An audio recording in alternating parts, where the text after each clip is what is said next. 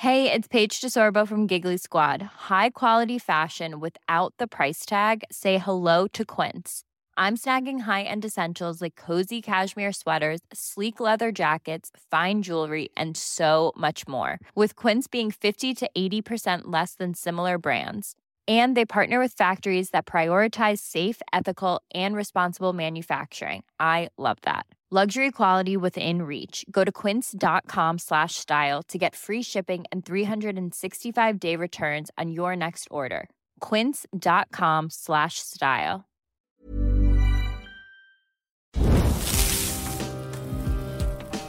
People can change anything they want to. And that means everything in the world. Show me any country, and there'll be people in it. It's time to take the humanity back into the center of the ring and follow that for a time. Think on that. Without people, you're nothing. Without people, you're nothing. Stoke the fire. Welcome to another episode of Stoke the Fire, ladies and gentlemen. I am still in transit. I'm still moving my stuff, so I'm on my friend's couch with my travel mic. Apologies, but hopefully it sounds okay. Jesse, as always, is in the wonderful psychedelic room of his house. The void, as I like to call it. Yes. Trapped in the void. Bro? Are you doing all right? Yeah, I'm doing okay. Dealing with some death recently, but with mourning and sadness comes reflection, and I think profound writing that I've been doing. So I, as an artist, always trying to channel the dark stuff. So it hasn't been easy. It's definitely death puts things in perspective and also brings people together. So it's a mixed bag, but short story out of a long one. I'm doing all right, my friend. And when you say writing, is that for music? Is that just prose, or is it just poetry to get it out of you? Like, is it with any intention of going anywhere, or is it just for the sake at the moment of expressing yourself? It's kind of a mixed bag. I've been trying to do stream of consciousness writing, but I'm also writing lyrics for new material as well.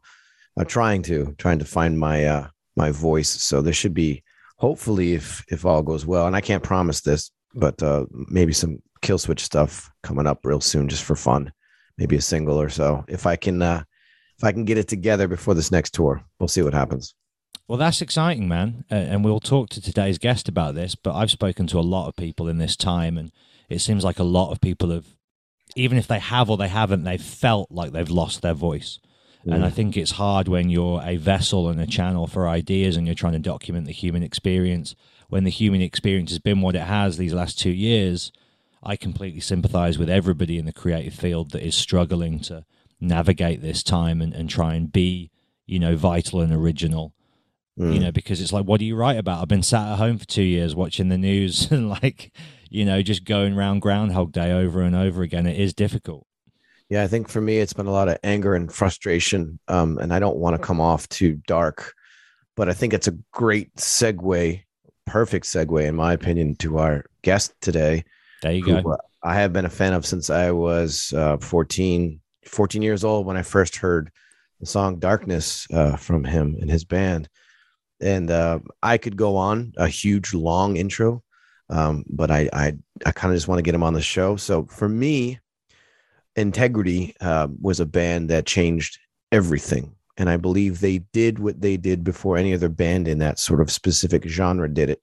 And it was a total game changer, severely underrated. And Dwid, who is our guest today, has a profound effect on me as a lyricist and as a vocalist and as a musician and as an artist as well. So I think without further ado, let's bring him on. Dwid Hellion, the man, the myth, the legend from Integrity.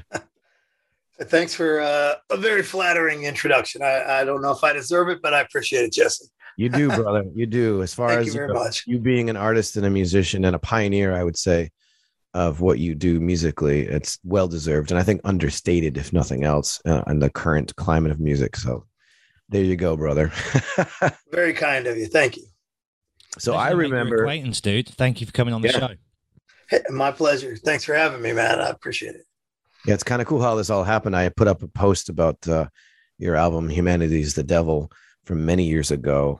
Just randomly, I was listening to it. I was like, man, I got to post up about this. I feel like not enough people know the influence you have on not just hardcore, but in metal as well.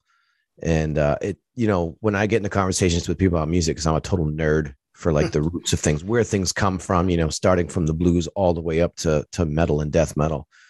And I feel like in some of the conversations I've had with the younger fans, when I mention integrity, it's either they know it and they're like, wow, yeah, fucking love integrity. Or they're like, who? And I'm like, oh no, we gotta rectify this. So in my mind, it's like just sort of paying respect where respect is due with what you guys did back then, because you guys were doing that shit before anybody, you know, before the whole devil core thing happened in hardcore and all. People were kind of sort of writing dark introspective lyrics. You had been doing that for years before a lot of these bands caught on to that shit. Yeah, I wasn't really aware of it at the time. I grew up in a very religious household, so I was condemned as being under the influence of devilry by my relatives for many years. So it sort of got ingrained in my personality, I suppose. And that's where it all came from for me. Well, we have that in common. I came from a very religious family as well. As a matter of fact, my father is a retired minister. Oh, I was unable to listen to the devil's music for much of my life.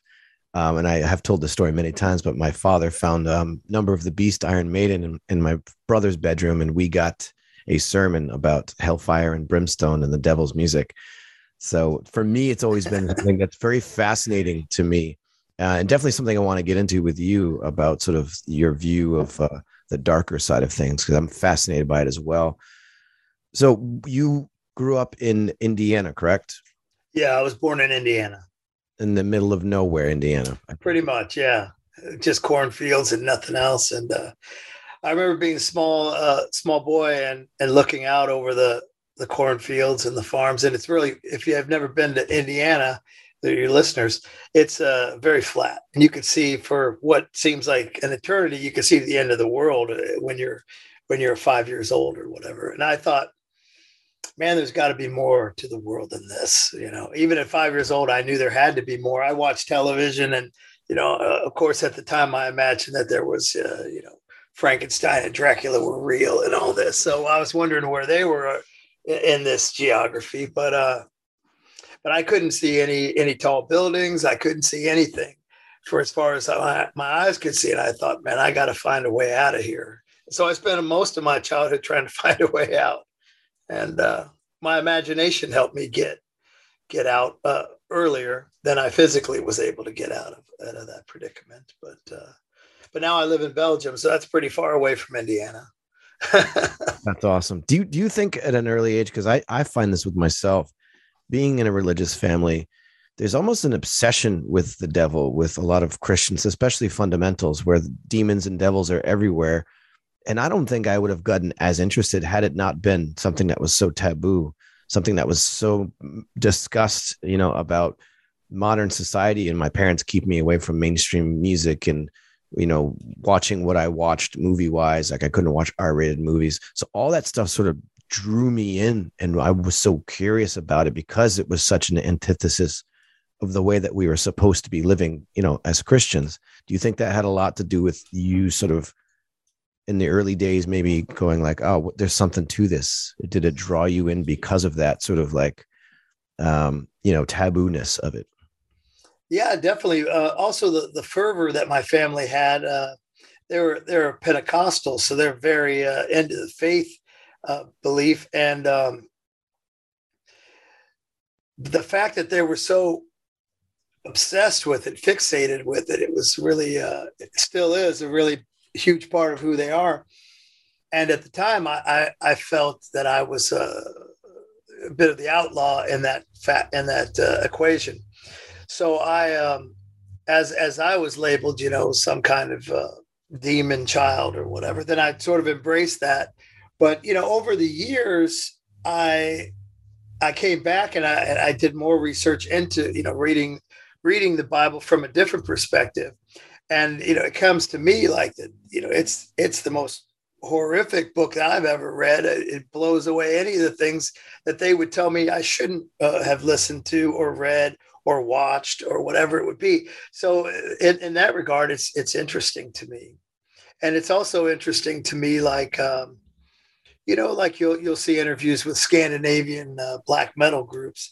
and they'll say journalists will say, "Oh, what are you guys interested in?" And they, "Oh, we're interested in evil, just evil. That's all we're interested in." And then they'll say, "What do you think about Christianity?" Oh, we hate it. It's evil. And that always was conflicting to me as why they were against this evil force, and also myself too, because I was more interested in what was evil than what was wholesome or good natured when I was a teenager. So that also created conflict in who I was, like, because I was against religion for a very long time, but I always drew from religion for a lot of my lyrical inspiration. And then somehow it sort of shifted in a weird way where I became more interested in it, but from a different perspective than what is the average perspective of reading the Bible. I kind of read it more like it's a horror story kind of thing, rather than I actually can't really understand like how people are interpreting it as the kind of the good, happy, cartoonish thing that they kind. I just imagine most Christians have never read the Bible, so they have this idea that it's this G-rated Disney thing, and it's not. And I don't know. I think I'm gone off on a tangent here. I'm ruining your show. Not at all. Not at all. Even with the band name Integrity, like you're talking about conflict, and that word conjures up obviously like a righteousness, right? But then within the theme of the music is, as you say, a lot of like esoteric and evil subject matter. So obviously from the get-go, it fed right into that duality of your artistic voice. Yeah, there is a duality to it, but also similar to the way that I view the Bible. To me, the definition of integrity is to stand up in something that you believe in. And by you, I mean myself, my belief system. So I don't necessarily view the name as being a do-gooder, so to speak, but as standing up for the things that I believe in. Whether, that's from my point of view. To some people that might be good, and to others it may be not good. But it's caused a lot of confusion for people too, of course, because a name like that and then the music sounding the way that it does is not always a perfect match for some people. I think it's poetic. I like license, that though. Yeah, it's poetic license. I think it's great, and I think that's what makes it great, because I remember hearing the name and then hearing the music, and I didn't even question it. I'm like, this is badass. It's like, it felt like, because you guys obviously started in hardcore. I would consider Integrity, you really can't put a genre on it. You guys blend so many different styles, including metal, black metal, hardcore, punk. It's all there. But, when I was introduced to you was when I was, into a lot of the straight edge bands I got introduced to first, like Earth Crisis, Strife, and then, a friend of mine played me Integrity, and it was like, whoa, it's still within the realm of what hardcore was, but you were doing something different. And that's what attracted me to it. It was like, this is heavier. This is meaner. Your voice, especially on those earlier records, man, just like, oh my God, how did you do it? I'm like, how does he do that voice? It's so nuts. But I think that's the beauty of what you do, because it went so much deeper than the lyrics that I was reading from a lot of these quote unquote hardcore bands, where it was just about, basic stuff, as a teenager you could relate to. But I've always been into poetry. Even before I got into punk music and hardcore, poetry was life for me. So the deeper things of life, questioning existence, and being a child of a minister, of course, my brain was filled with all sorts of Bible stories and all that stuff. So when I saw the references, I started to see the imagery that drew me right in. And I want to say this too. You're right about people who are claiming to be Christian and don't read their Bible. I feel like I've consumed that Bible many times because I've had to. And over the years, my opinion of it has changed as well. But I find it so fascinating to me that there's this group of people who claim to be this one thing, and they're so fervorous and have such an energy for it, but they're just rife with contradictions.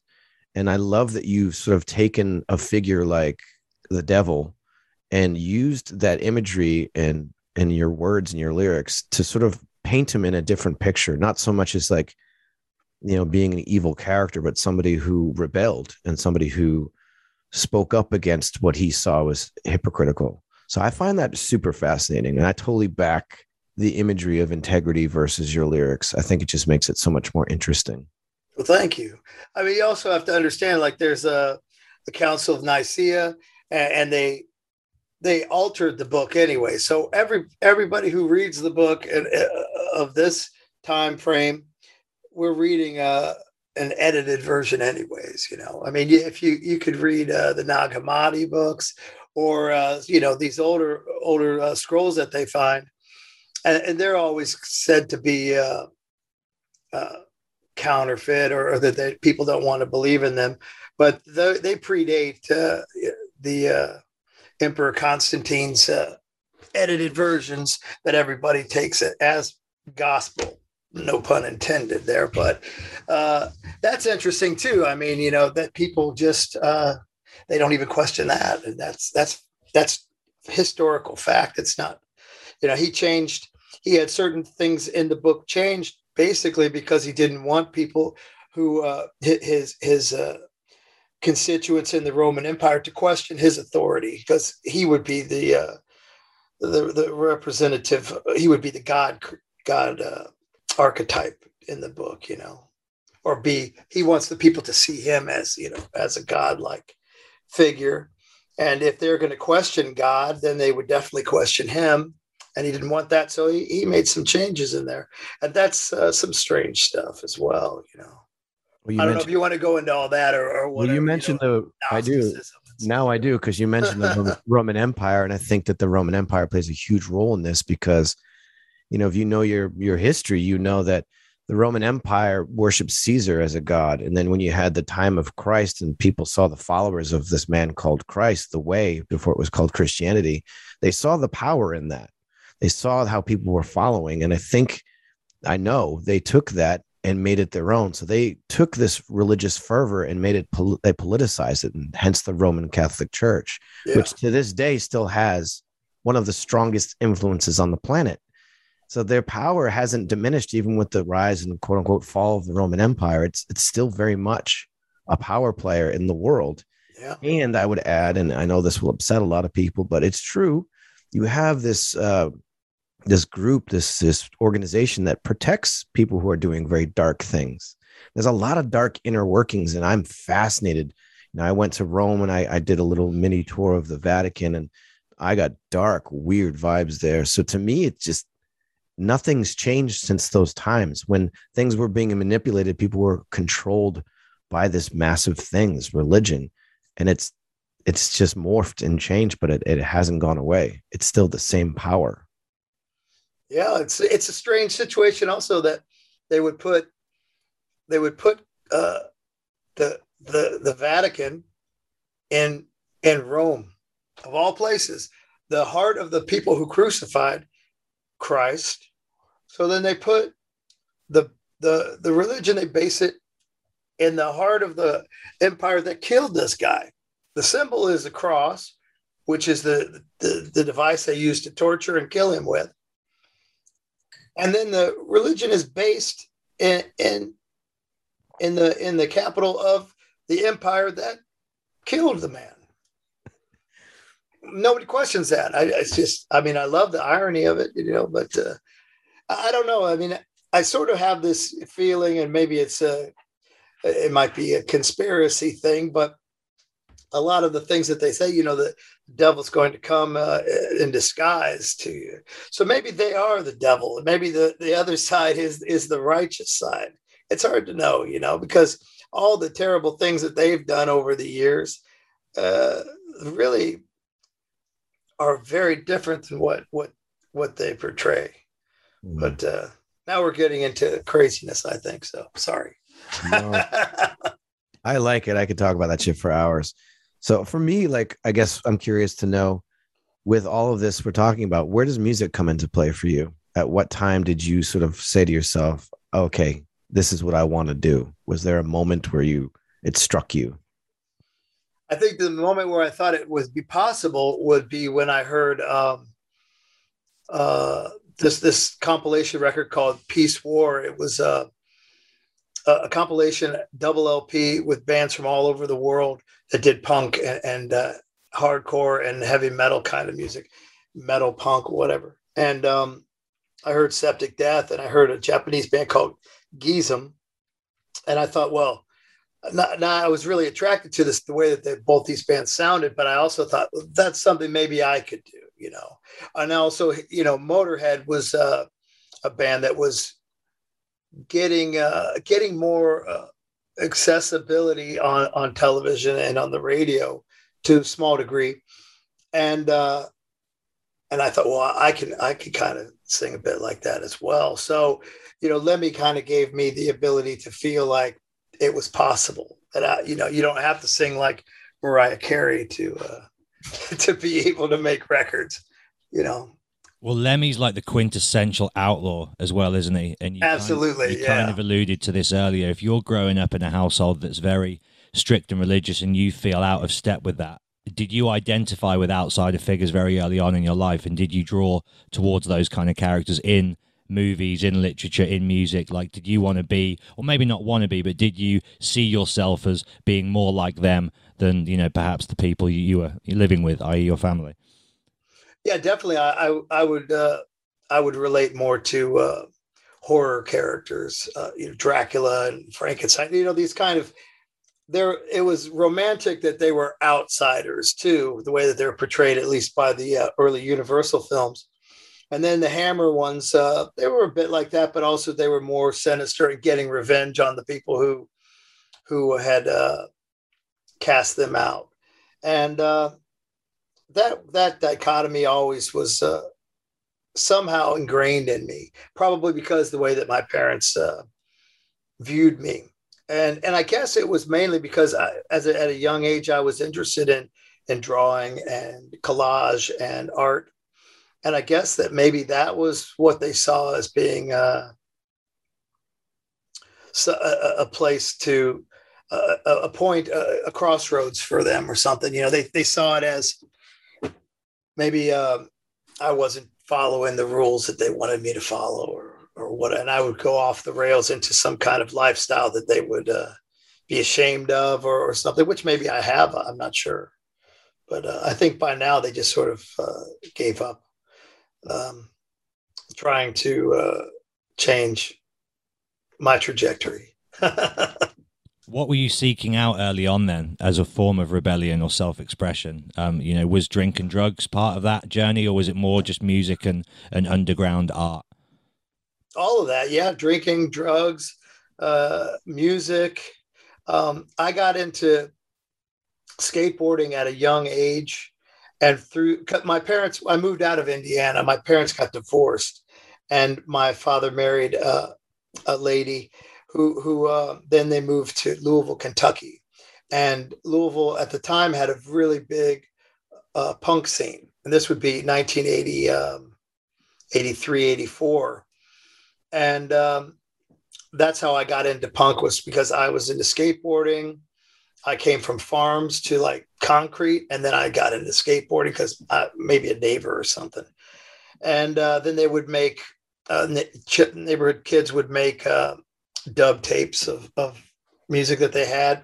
That was a big thing. It was before MP3s, obviously, and people would share cassette tapes of either they'd make their own compilations or just straight dub LPs and give you a copy.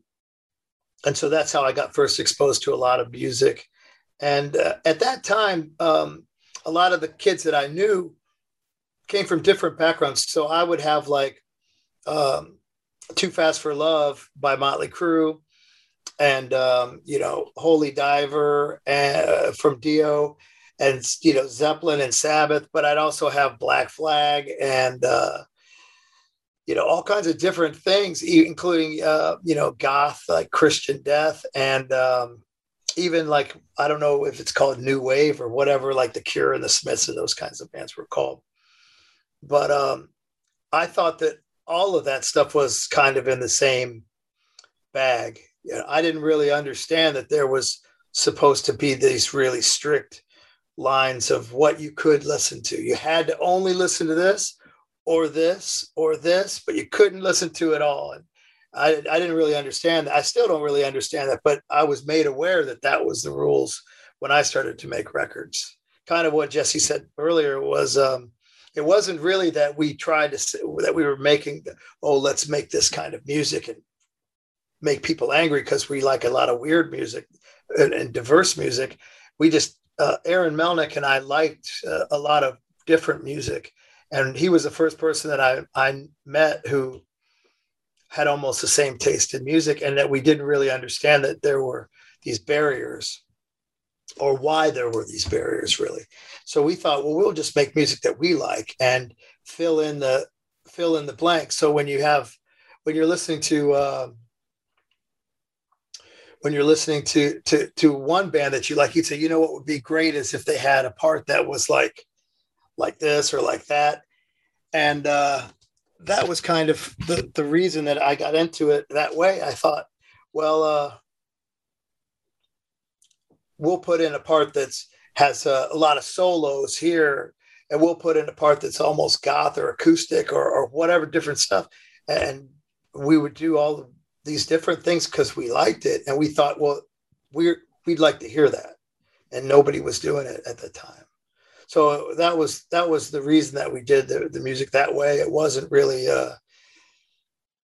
pre-planned that we were going to do something different and people were going to say, oh, you did something different. In fact, it was met with a lot of disdain by people. People were pretty angry that things like that those records came out and that they were not following the rules. It's like non-conformist underground music, and yet you have rules and you have to conform to everybody else. So that was confusing as hell for me as a kid, but I got over it pretty quick. I just felt, like we said, with my parents and with society seeing me as an outcast. I mean, why not be an outcast in a community of outcasts? That maybe that's a great compliment. I don't know. Well, that's what made it good, pushing against the elitism of hardcore and punk. And I agree with you. I got into punk and hardcore because I didn't fit in. I didn't know where my place was. And then getting into hardcore, especially for me, because I got into hardcore like 92, 93. And there was a uniform for it. People wore, the Jinko pants. They had the shell beads. Like there was a uniform. And if you looked different, you were a scrub. If you liked Megadeth alongside of Earth Crisis, you were like a Hessian. Like there was a lot of rules. You're right. And that's what made Integrity good, though, because you guys just came out and were doing something completely different. So because of that, I believe, and I know this for sure for me, because I remember writing Integrity on a flyer I had put up in Providence, Rhode Island. I was looking to join a band, and amongst the influences, Integrity was the one band that this guy called me back. I was like, you like Integrity? Dude, we're going to do something like Integrity. So I was in a band called Corinne from 93 to about 96 or 97. And it was all dark poetry. It was metal influenced hardcore. It was a total ripoff of Integrity. And all of us were collectively like, it was Integrity, Bloodlet, Entombed, and, some black metal. But we were in that scene of hardcore. And they used to call us vampire core. They used to make fun of us. And we sort of reveled at that. It was like, yeah, fuck you. We aren't like you. We are different. And because of that, we sort of, at least regionally in the Northeast, kind of blew up. So all hats off to you guys for just doing what you did and doing the solos and doing the quiet parts that were like beautiful. Like some of those quiet parts with the solos over them. I just remember sitting in my bedroom being like, this is fucking next level. And as you said, too, I was super into The Cure. I was super into bands like Cocteau Twins. But, I kind of kept that in my room at home. I'd go hang out with my friends, go to shows, be the tough hardcore kid, and then go home and blast The Cure and Cocteau Twins and like revel in the dark gothiness of that. So I think that's perfect to hear you say that. But yeah, I can't overstate the influence that you guys had on not just me, but Northeastern bands. You ask anybody, the boys from Overcast who became Shadows Fall, the boys that became Killswitch, All That Remains, all of us can point back to Integrity and go, yeah, those guys fucking changed it for us. Thank you. Yeah, when our first European tour was with Neurosis, I think it was 91 or so. And they also liked Joy Division. And we had to be, it wasn't like we were quiet about it, but it was like, you'd have to be a little bit embarrassed to say like, oh yeah. I think that they came in and we were listening to New Dawn Fades or something, and or Unknown Pleasures. And they were like, oh, we like this too. We didn't think you guys would like that stuff. And so, but most people didn't like that stuff back then. Now it's, I guess, popular as a t-shirt. I don't know if most people know the music, but back then nobody really liked that kind of thing. And I mean, I like music that's passionate, music that has soul and has a heart in it. It's the same, dude. If it doesn't have feeling, I can't dig it. I'm with you on that one. Going back to the time when you're starting out and, finding your voice as a lyricist, Dwid, how are you finding this material, on the occult and on different philosophies and theories like pre-internet? How did you go about connecting with people that were on the same page and finding source material to inspire you and to further your, knowledge and wisdom of all that stuff? Well, there's a couple ways I could answer the question. As far as poetry and that is concerned, I was interested in like Arthur Rimbaud, who actually was born not too far from where I live now, and I would read Rimbaud's poetry, but I'd read it as it was translated from French into English by someone who probably didn't understand the translations correctly. And his poetry is, it doesn't have the exact rhyme scheme that most poetry does. And it would kind of juxtapose words against each other in ways where you would be almost abruptly shocked at the imagery that your mind would create from these words that shouldn't be together. And maybe some of that was also due to poor translation.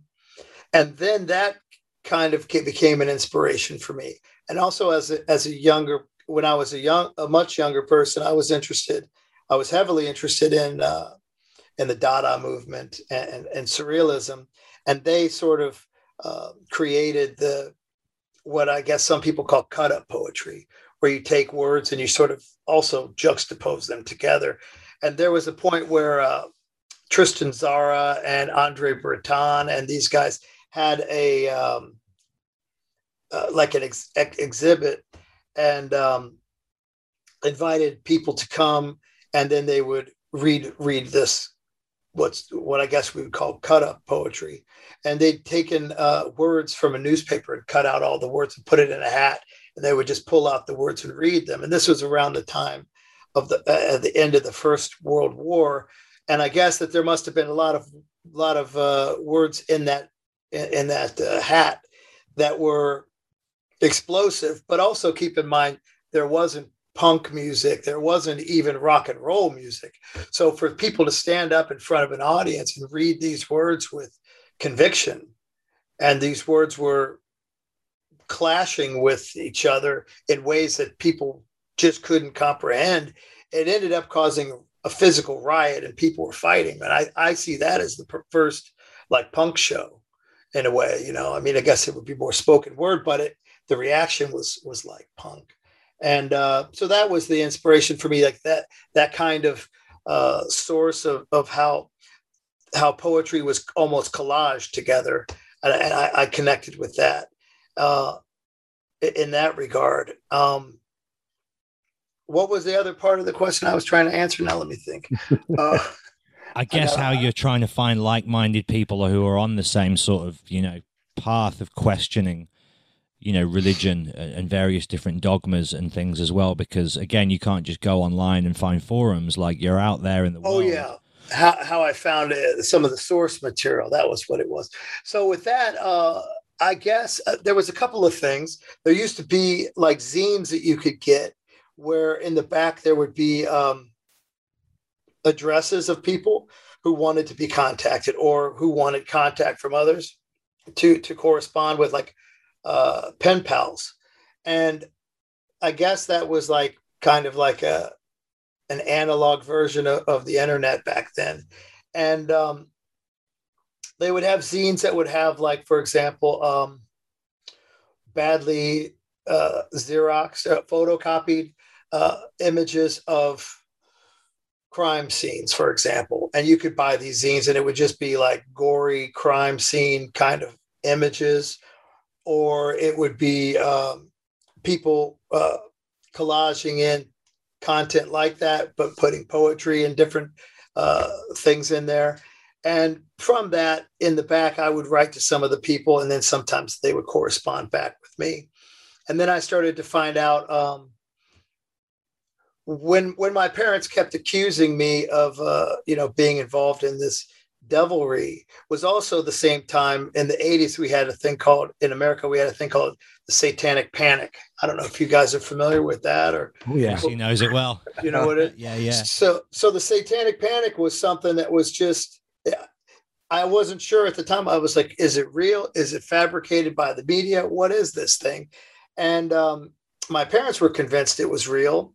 And I would sit in the morning getting ready for school, eating my cereal and looking at the back of the milk carton, and there'd be pictures of kids that were looking like me and they were missing. And I used to think to myself, this has to be part of that. So at some point I started to do my own research and see if this was a real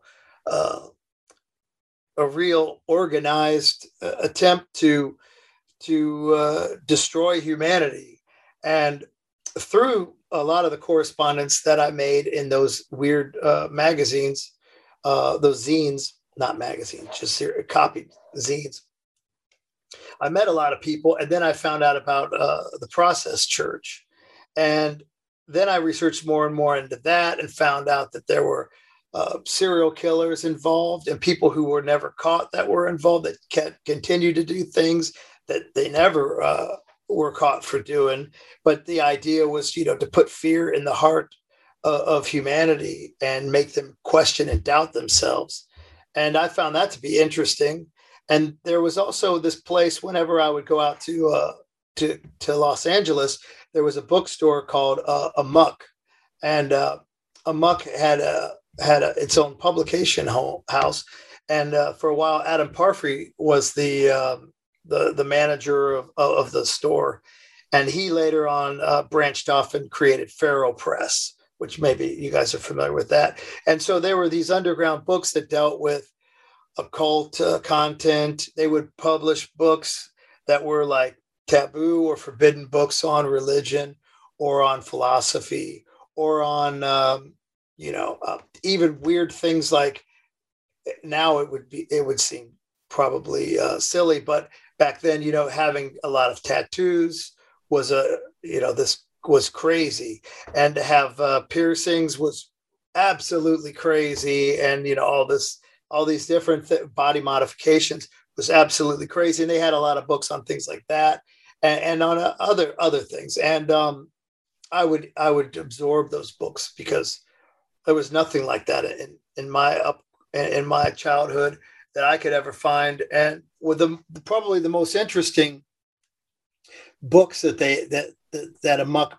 published was that they would make these catalogs. They were really thick, like I would say like a Yellow Pages, but I don't know if any of your listeners will know what that means. But they were like a phone, what we would call phone. We had Yellow Page phone books, and they were thick catalogs. And instead of just saying, okay, these are the titles and maybe having a picture of it, they would sometimes have excerpts from the book, other photos, maybe even like their opinion on what the book was about. And it was almost like you got this cliff notes of the book, like you got this little brief summary of what the book was, and just enough that your imagination could kind of take over and fill in the rest. If you didn't have enough money to buy that book, then your imagination could carry you through and maybe even take you into a more interesting direction than the book would have ever given you itself. And that was a huge inspiration for me, those books. And I learned about a lot of really interesting things from that. I don't know if they're interesting nowadays, but at the time it was something that not a lot of people had access to, that type of content. And it was really inspirational for me. You mentioned imagination earlier as well. And like, I think before we had everything available at the touch of a button and you had to use your imagination more, that's when the good stuff happens creatively. I feel like if you're overwhelmed and spoilt for choice when it comes to information and, you know, source material and these things like this, which should inspire us, I find often if you have too much, it has the opposite effect. And there was joy in the art of discovery in that time as well. And I say this all the time, like when you just had to like read the liner notes of, you know, a book or a record that you enjoyed and you saw who they thanked, and then that would be then your next purchase. And there wasn't just like a clear-cut way, you know, to complete the collection. You had to really go out there and, you know, crate dig and explore. It was a golden time, I find, without sounding too nostalgic for the past. It was a beautiful time, and I feel like a lot of good art came out of that time because we had to use our imaginations more. Yeah, I completely agree with that. And I think with what you were saying about, you know, going to the bookstores and researching, and I did that with albums. You know, I did that with, you know, getting like very distribution. I used to get the catalog there, and they'd give you like a little paragraph about what the 7-inch or the album was about, and it created a certain fanaticism where, you know, if I meet somebody who grew up around the same time I did and they were into hardcore or punk, there's an automatic connection. Where nowadays, you know, as you guys are saying, there's, you know, accessibility. People became lazy. Fans became lazy. People would listen to a band and not realize the lineage, not realize the roots. And to me, like, I'm all about that. I'm a total nerd for that shit because that's how I grew up. I wouldn't be who I was today, much like you, Dwight, are saying, and Matt, unless I did the research, unless I was out and about, going to record stores, going to shops, going to shows, buying fanzines, meeting people, having pen pals, calling people on pay phones, you know, like booking tours from just a phone number and crashing at somebody's house and making friends with them. All that organic shit that you had to do to sort of seek out your passions is really what it made it unique. And I think set the tone for the rest of society, whether you're talking about, you know, art, music, film, all that stuff came from a generation of people who, before the internet, had to be a total fanatic to even understand or be exposed to these types of things. So I love that. You're making me very nostalgic for those days, both you guys. Yeah, I think that it definitely weeded out a lot of people because it was incredibly difficult. I mean, I don't know if I'm nostalgic for it, but I can say that it was so difficult that I could understand why most people would never even give it an attempt. And if they did, how easily they would just walk away from it because, you know, we would go on tour. And I remember one time we we were booked to play in South Dakota or I don't know. And the venue had burned down a few days before. So we get there in the middle of nowhere. We had no money and we used almost all of our money to get there, hoping that we'd get gas money to get to the next place, only to find out the place was burnt to the ground. And, you know, if we had GPS or phones, well, that would have been a different story. I mean, I kind of like that technology can save you from these experiences now. Oh, when you're talking about tour, for sure. Holy shit. And, you know, we used to, there's a friend of mine named Robbie Red Cheeks, and he used to go to Radio Shack.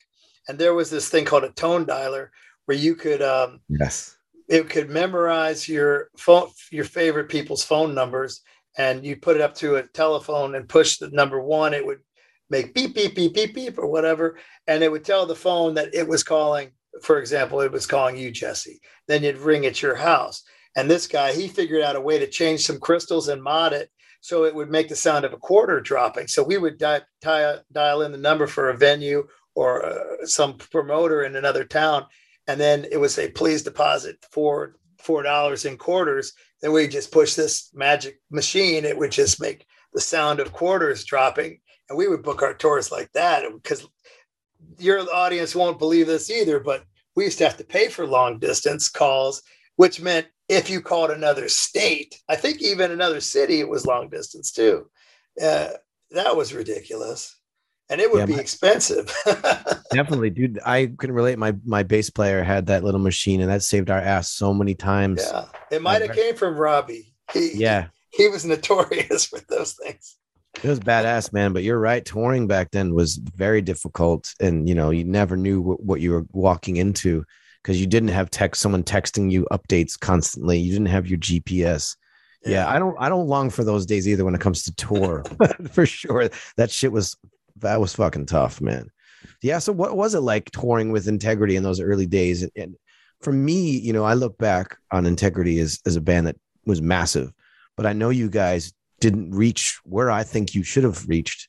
How was that? Did you guys struggle? And was there a point where you sort of felt like this isn't worth it anymore? Well, we never really tried to be successful. We kind of thought of it as us against the world, and we didn't really care if people liked it or didn't like it. There would be some places we would play, and it seemed like a lot of people really liked us. And then there'd be other places where it felt like everybody hated us. And we definitely carried around a sense of paranoia that everybody was out to get us no matter where we went. But that could have been mainly due to our upbringing and how society viewed people who were into this kind of music at that time. It was a different time in the 80s. If you wore a shirt with the skull on it, or, you know, a Sam Haines shirt or something, or Misfits, people would try to kill you on the streets, you know, like, because you're wearing a shirt of a band that you like. I don't understand why, but that's how it would go down. You know, they'd yell insults out of their pickup trucks, throw beer bottles at you, sometimes stop their vehicles and try to kill you. And just because you like this kind of music now, you can buy those same shirts at Walmart and Target. So, and these guys are probably buying them for their kids. You know, this is the guys that were trying to kill us with their pickup trucks. Maybe they're even wearing them themselves. Who knows? The most interesting change for me from the 80s to now is, like, in the 80s, it was the conservatives that were trying to censor everything. And now it's the liberals. Like, it's gone the full other side. It's such a mad time, like, to be an artist, and especially to be someone that, like, wants to be, I wouldn't even say provocative, just kind of authentic and truthful.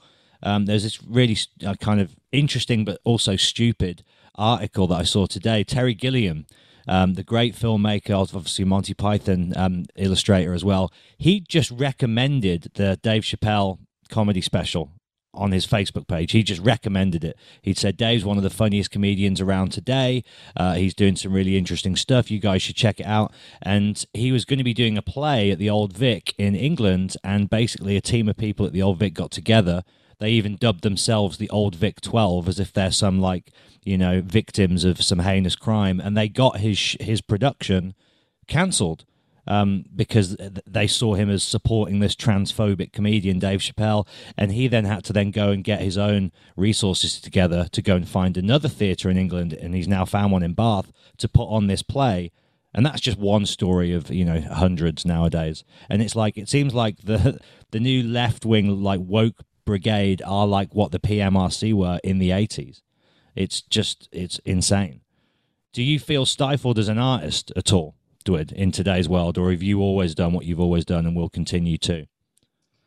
I try to stay politically. I try to stay a little bit in the middle of the road. I don't want to go too far either way, but I'm not such a political person. But I do have my heart is more in tune with the people who are outcasts and people who are seen as outsiders. So I'm more likely to be on their side about issues. And I understand from my limited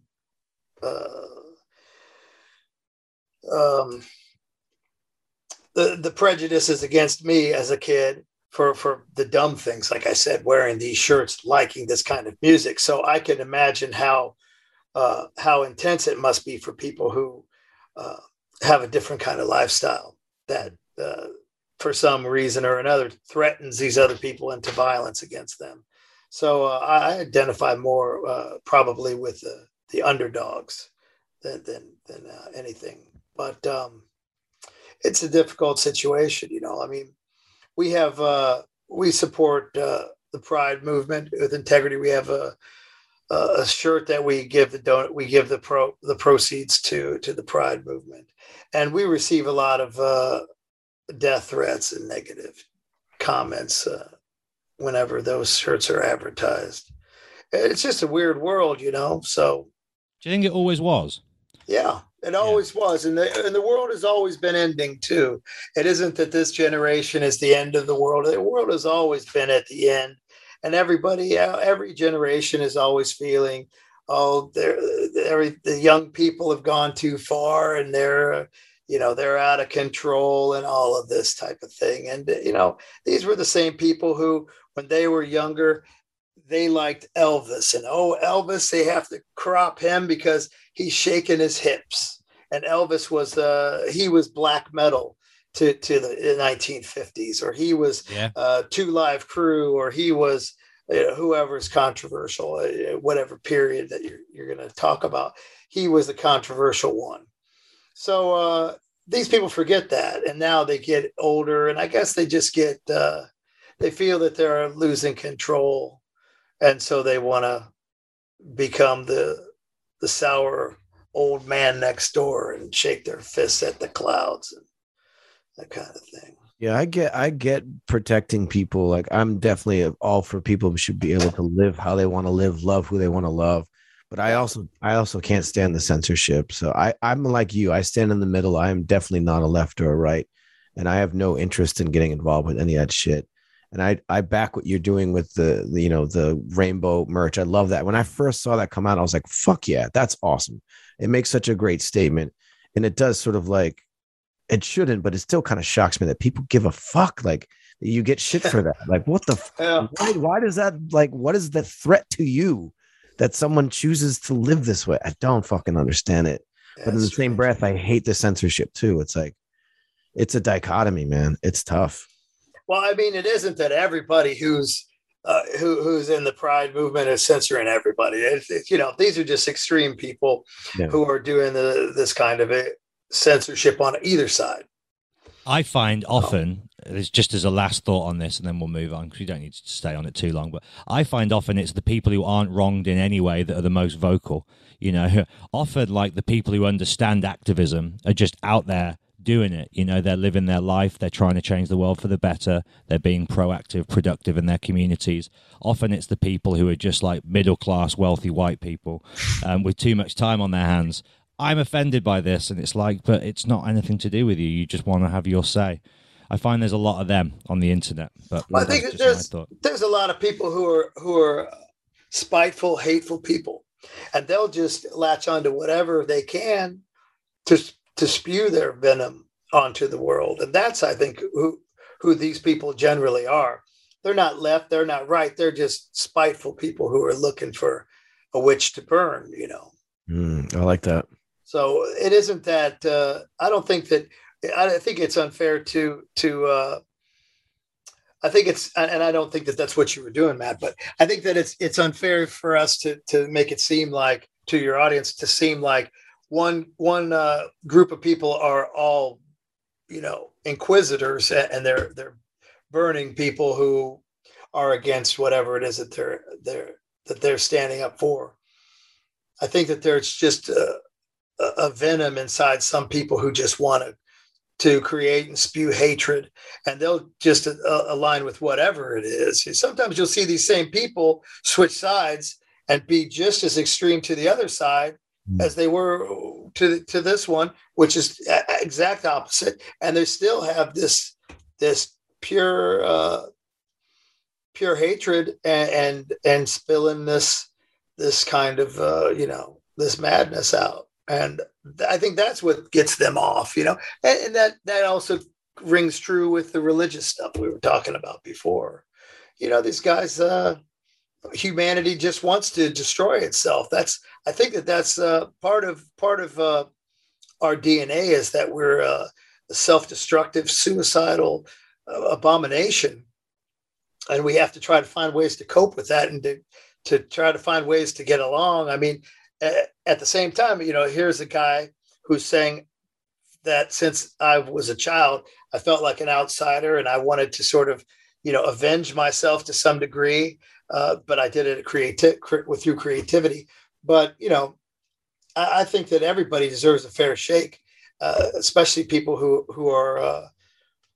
were never given a fair shake to start with. So that's kind of where I tend to navigate myself, is aligning myself more with the underdogs, But I'm not interested in inquisitors of either any side of politics or whatever it would be. You're talking straight up wisdom. Love Yes. it. That's punk rock in its essence to me. That's what drew me to it in the first place, is that being a misfit and outcast and finding your tribe in those people who didn't get a shot. And I still align with all of that as well. I love it. So I've got to bring it full circle. This is a question I've wanted to ask you for a long time. And I think because of my post on Instagram talking about humanity is the devil is kind of what sparked this whole conversation and me asking you to come on. So I'm curious, and I guess sort of to wrap this up as well, humanity is the devil. Where does it come from? What does it mean to you? And how do you feel about that statement now? Because to me, that was a very sort of like bold thing. And I remember seeing the title, remember when the album came out, and it just blowing my mind. So where does that come from, and where are you with it now? Well, it originated from the Process Church. And Process Church was a end of the world religious cult that used 4 archetypes as a means to sort of attract a congregation. And so what they did was they had Jehovah, they had Jesus, they had Lucifer, and they had Satan. And you would take, it was kind of an offshoot of Scientology in a way. And you would take, you would look at yourself and say, which of these attributes of these 4 archetypes just best describe Jesse? Which of these 4 archetypes best describe me or Matt or whatever? And then we would have to sort of say, okay, well, I feel like I'm 50% Satan and 25% Lucifer, whatever. And you want to try to sort of find a balance of those things, because Satan is a destructive force. Jehovah is like kind of like what you were saying about these guys who want to censor each other and things. This bitter old grandpa who only the good old days were the prime for humanity, and now everything's gone to shit. Because it's every generation, the older people, they always fucking say that, and it never fucking ends, unfortunately, maybe. But and then you have the Luciferian character who's like a Loki or a trickster or a person who's a hedonist having a good time. And then you have a Jesus character who's like a compassionate person who's looking out for each other and caring. And so you sort of want to try to find this balance. And so that's what the Process Church basically was. But the main key of the church itself was that the satanic side of it, they would also kind of have worship where they would have people that would go just for those sermons, and usually they were recruiting and trying to find people who'd be interested in it through ex-cons and bikers and people who were extremely violent. And the idea was that they would set out to create violent situations and make the world start to question the safety of it. And they would go out and they would rob gas stations, and not just rob gas stations, but they would have these meetings and they would sort of teach them how to take it further. Because if you make it really nasty, then it's going to be remembered. And then people are going to start to question, is this a safe world? Is this the world that we thought it was? And sort of expose the humanity for what it was. That was kind of what they were doing. And Humanity is the Devil was a book of scripture that the Process Church had written. Robert de Grimston had written, or Robert Moore. And in it, he basically says that Christ made a pact with the devil to make peace in heaven, so they would just work together to eliminate humanity, because humanity is out of control and it's just an abomination. So that's kind of where the seed was planted, but that wasn't what the album was about. I liked the title. I liked some of what they were saying, and I wanted to expand on that. And so the album took on its own life, but that was the initial germ that set out to inspire the album. I love it. That's I got to check that out. It reminds me of the character in Joker, just someone who just wants to watch it all burn down. Yeah, it is like that. Exactly.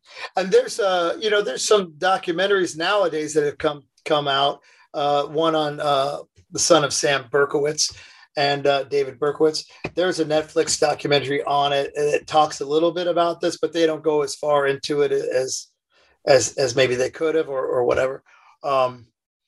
Henry Lee Lucas, a lot of people might know who he was. He was a serial killer who also was associated with that. And Manson was affiliated with the process, and all these different people. So that was kind of how, like I said, I'd see these milk cartons and kids were missing, kids like me. So I wondered, was this a real thing? And they were the real thing. They were what the Satanic Panic was all about, was these guys. And I sort of found that out by corresponding with people in the back of these taboo magazines. And some people were actually a part of that, and they would explain things to me. And it was a bit frightening sometimes as well. But I was, I was a teenager, so I was fearless and immortal. Nothing could ever harm me. I'm special. But I was lucky. I was stupid, and I just figured that nothing would ever harm me. But I'm sure that I came very close to a lot of terrible things happening. But so that brings back some of the earlier stuff where I went off on a tangent and got lost in my own rambling there.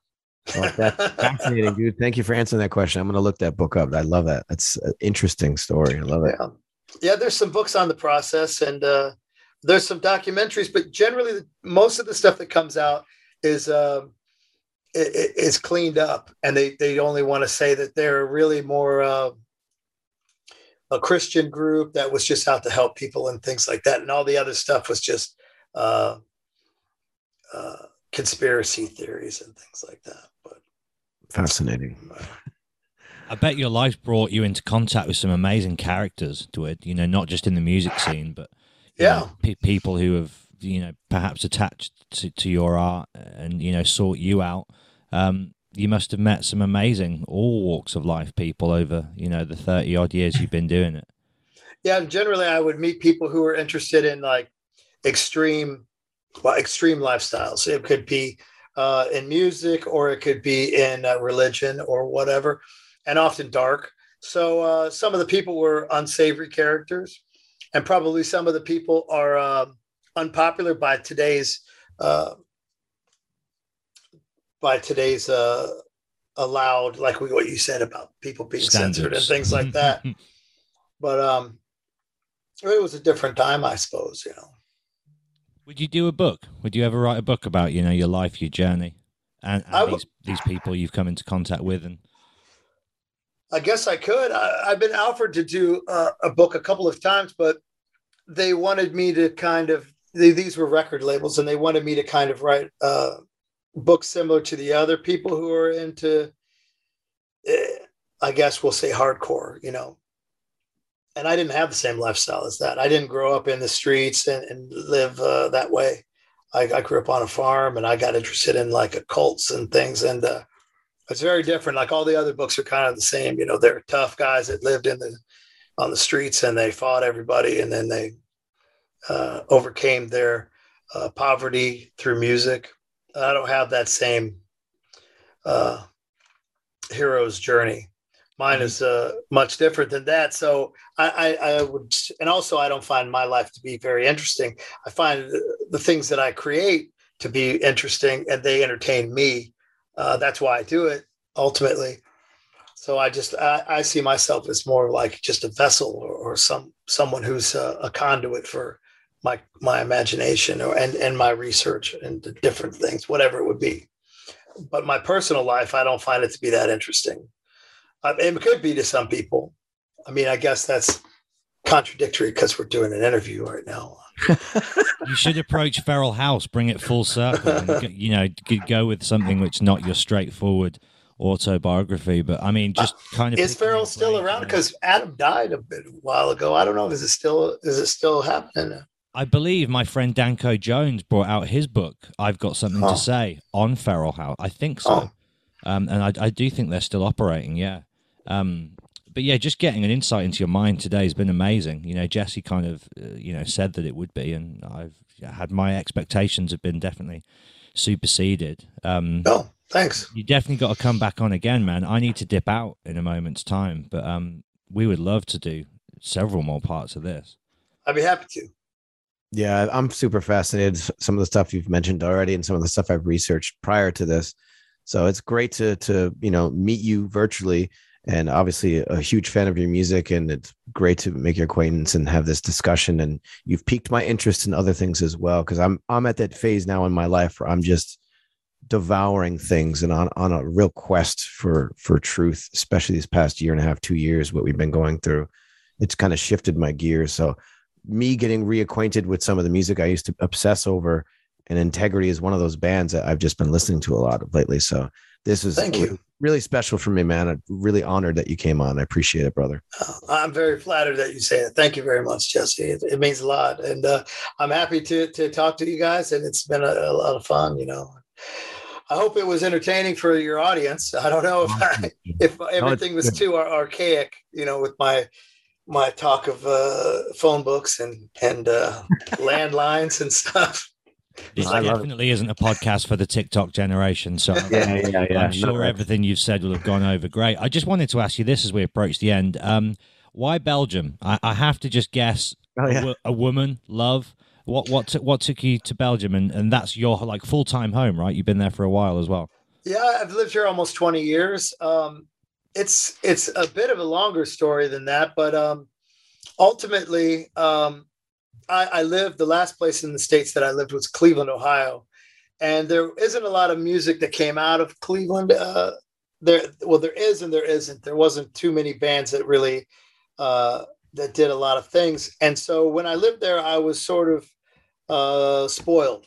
And I would go out and I would be treated too well. And this is a weird way to look at life, but that's probably, as everybody who's listening to this is starting to figure out that I don't really think the right way, probably. So I was treated too well by the community there. And I would go out and people would say, "Oh, come on in to our bar. Oh, we're closing, but you can stay. We'll hang out and we'll drink and we'll hang out with all these people and we'll have a good time." And I ended up just having such a good time that I wasn't getting anything done. And I realized I need to change this somehow, but it wasn't easy to do. And, especially when you're having a good time, you don't want to just let the good time end. But eventually I got to a point where I said, well, I have to do something about this. And so when I was on a European tour, a friend of mine had just bought a big house in Belgium, and he lived alone. And he said, what are you going to do after tour? If you want, you could stay at my house for however long between tours, because I had an American tour after that, but it was about 2 months following the end of the European tour. So I stayed with him for a couple of months, and everything was quiet and people weren't so accommodating to me. And I was like, wow, this is kind of what I wanted. Now I can think about stuff. Now I can create things again. And now I can kind of be the outcast again, instead of being so I wasn't super celebrated, but it was celebrated enough that I wasn't getting anything done. And while I was there, then I met my wife, who became the girl who became my wife, the lady who became my wife. And then I went back to the States, did that tour, and then I came back, and then I never moved back to the States after that, and just stayed here. And it's quiet where I live. I live in a village outside of a city called Ghent. Ghent is like a beautiful medieval looking city that's it's kind of untouched by tourism. When the tourists come through Belgium, they generally don't they don't really hit Ghent as hard as they do Bruges and Brussels and Antwerp. So it's kind of preserved in that regard. And I live in a suburb outside of a small village outside of town, so it's even more quiet. And I can walk a few minutes in almost any direction and come across an old castle or, all this amazing things that I never experienced as a kid. So that to me is also inspiring, this type of these landmarks and things that are just laying around, it's pretty interesting to be able to experience that. And I guess it goes back to when I was 5 years old, looking over those cornfields and seeing nothing and wondering, where are these castles? Where are these fantastic creations and lands? And I guess that probably is what led me here initially, trying to find that. And it keeps life interesting as well. You travel to different lands, luckily, because of my job, so to speak. And I've got to meet amazing people and experience amazing cultures in different lands and things. And it's been quite a blessing to be able to do all of that. So that's how I ended up in Belgium. And I've been married to my wife for 15 years now. And we have I have a total of 5 children, but I was married in the States to another lady for several years, and we had 3 kids together over there. They're adults now, and then I have 2 children here who are teenagers. Wow. So, well, spoken like a true artist. I love that you moved just to help, get inspired again. I can totally back that. That's why I live where I live, out in the middle of quote unquote nowhere, to get out of the New York City. And I live up in the Catskill Mountains, and I couldn't agree more. It's magic and it's different, and it keeps me inspired as well. Yeah, I love it's a good that thing. Yeah, man. Good for you. I love it. It's been amazing. DeWitt, thank you so much, brother. Everybody out there who doesn't know, check out Integrity, the band that changed everything. And all hails to you, brother. Thanks for coming on. Thank you so much. Thank you so much, Jesse. I appreciate that. Man. Great to meet you, DeWitt. Thank you for coming on the show, man. Great to meet you as well. Thank you for having me. I appreciate it. It's been a real fun time. And all right, brother. Yeah. We'll I'm having goosebumps because you guys are so friendly and nice to me. Thank you very much. I feel very welcome. Just spitting facts, bro. That's all it is. Thank you. All right, take care of yourself, my man. Hey, you too. All right. Thanks a lot. Cheers to you guys.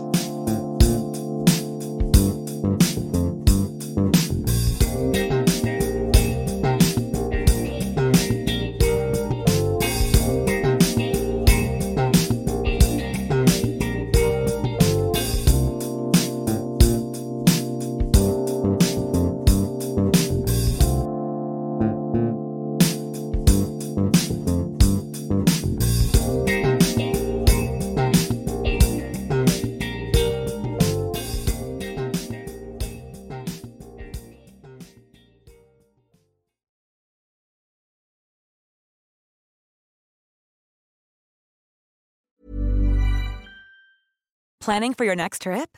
Elevate your travel style with Quince. Quince has all the jet-setting essentials you'll want for your next getaway, like European linen, premium luggage options, buttery soft Italian leather bags, and so much more. And is all priced at 50 to 80% less than similar brands. Plus, Quince only works with factories that use safe and ethical manufacturing practices. Pack your bags with high-quality essentials you'll be wearing for vacations to come with Quince. Go to quince.com/pack for free shipping and 365-day returns.